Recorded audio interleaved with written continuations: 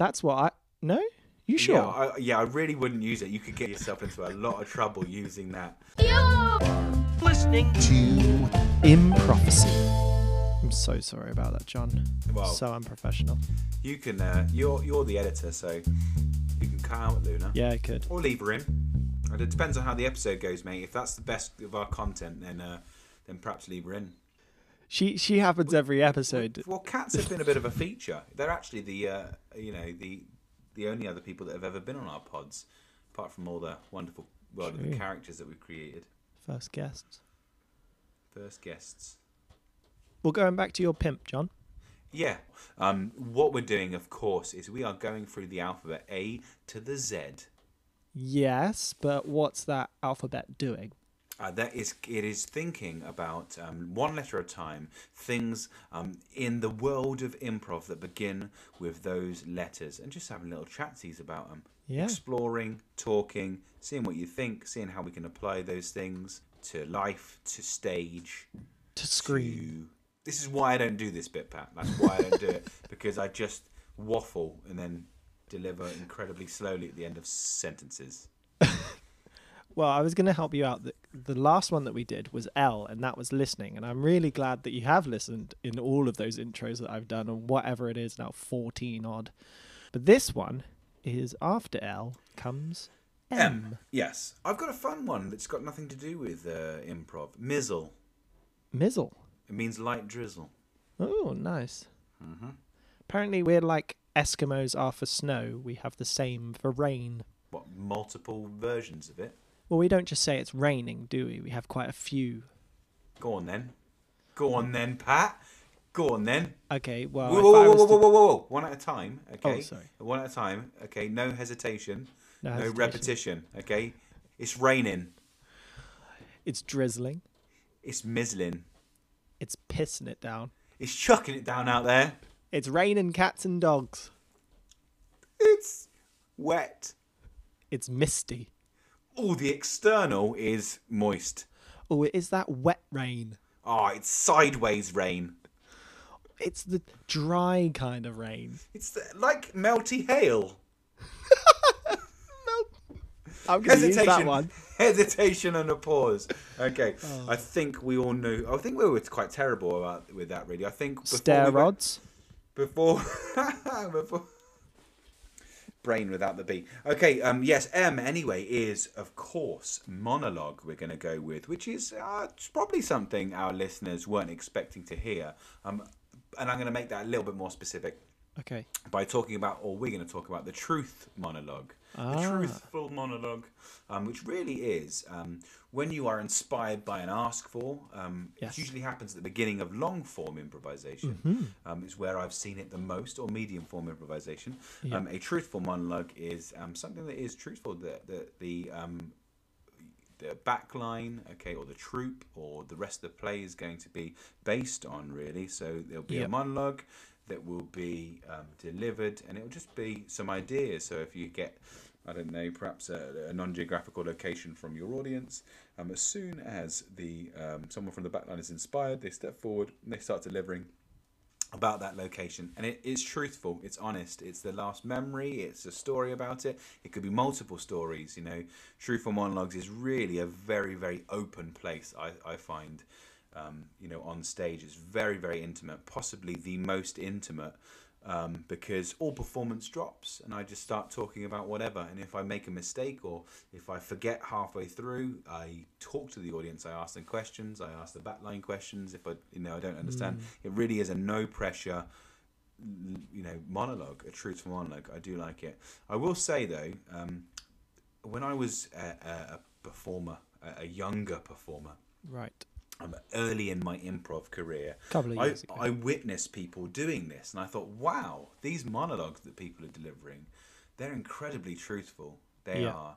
And I was like, they're just delivered so beautifully. Like, this is such good acting. And I thought, wow, but I didn't know they were actually true, like real. Someone might have even said a truthful monologue, and I was like, you're describing the way I should deliver the monologue as if it were real. Not So- factual. No, so no one really corrected me. So I'm on stage at this that's tiny lovely. little. I think it was this tiny little cafe. It wasn't even like a. It was no stage. It was just a floor, a bunch of couches, and people just chilling Yeah. all over. Like you could literally smell people. Oh, and the nice. ask for happens, and I go in and deliver this monologue.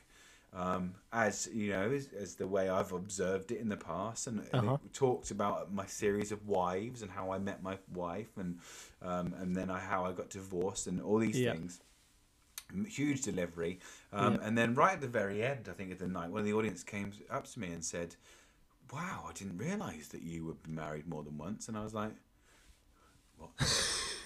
What? And then one of the troupe came up to me and go, "Oh, I didn't realise that this," and all these things that I said in there. Yeah. Obviously, it's all fabrication. I just delivered them in a very, very truthful way, which I don't Wow, think is kudos is just, to you. Yeah, no, it's just an unheightened way, isn't it? It's like Yeah. nothing theatrical whatsoever, Yeah. and almost like there's no way that can't be true because it's nothing premeditated or preempted or dramatized about it. I think this is what I observed. That's what I observed. I go, truthful monologue is something that lacks any arrogance and ego and almost tension and performance and being an actor. But yeah, fun fact about the truthful monologue, my first delivery. But it is a great puddle of stimulus. The truthful monologue. Yes, this is exactly the start, the stimulus. It's taking that single word and just allowing all of the rest of your troupe, all of the rest of the people in your group to listen, to do the last letter and sit there and take whatever they want to take, grab all those little tails and try and tie them off. It's a perfect way to start, and obviously because it's done so often, there's so many troupes that just do that. That's their form. So M is all of a sudden being a bit broader for me, actually, as we discuss it a little bit more. I know that I've stretched monologue a little bit with a cheeky T word to it turned it into truthful monologue, but also internal monologue is an important thing, I think, in improv. It is because we've spoken about it before on the pod. We've spoken about behaviour. Yes, and, yes, we have definitely. And behaviour, I think, is a really, really important part. And sometimes that internal monologue is really important to remember.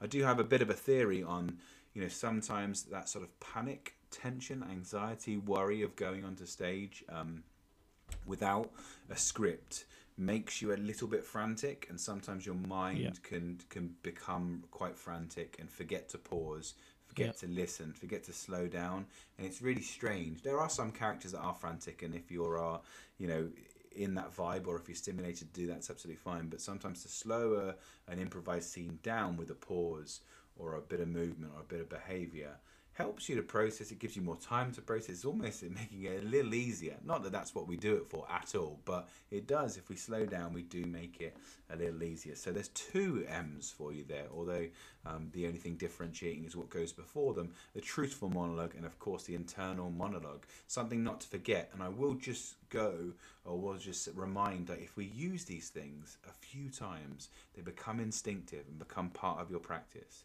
And you can show different scenes, and that's what we want to see, isn't it? When I'm certainly as a performer, I'm very conscious and aware that I want to. Scene one is a new character, a new temperament, a new vibe. Scene two it shows variety. It shows breadth in my ability as an actor, and how I'm going to get that breadth is by utilizing technique. I think that is another M, isn't it? What you're saying about. I might be really right. I swear it's another M. It's menopause, isn't it? But, Well, like a mental pause. oh, right. No, not usually how we No? not the description for a mental pause is menopause. That's what I. No? You sure? I really wouldn't use it. You could get yourself into a lot of trouble using that. You could menopause every time. Every time your mum pauses for a certain length of time. Yeah. No, they're not going to get your justification No? with that one. I don't. Well, you know what? Actually, listeners, try it. Try it. You know what? Try it. Try it. You might like it. No, but yeah, 2 M's there. 2 M's. So, truthful monologue, internal monologue, and mental pause. 2.5. We'll stretch it to 2.5 if that's what you want. In the next episode, flipping slip that in without me noticing. Cheeky. It is going to be. I think that works. Yeah, I think. Yeah, that one was. Huh? Yeah. Yeah.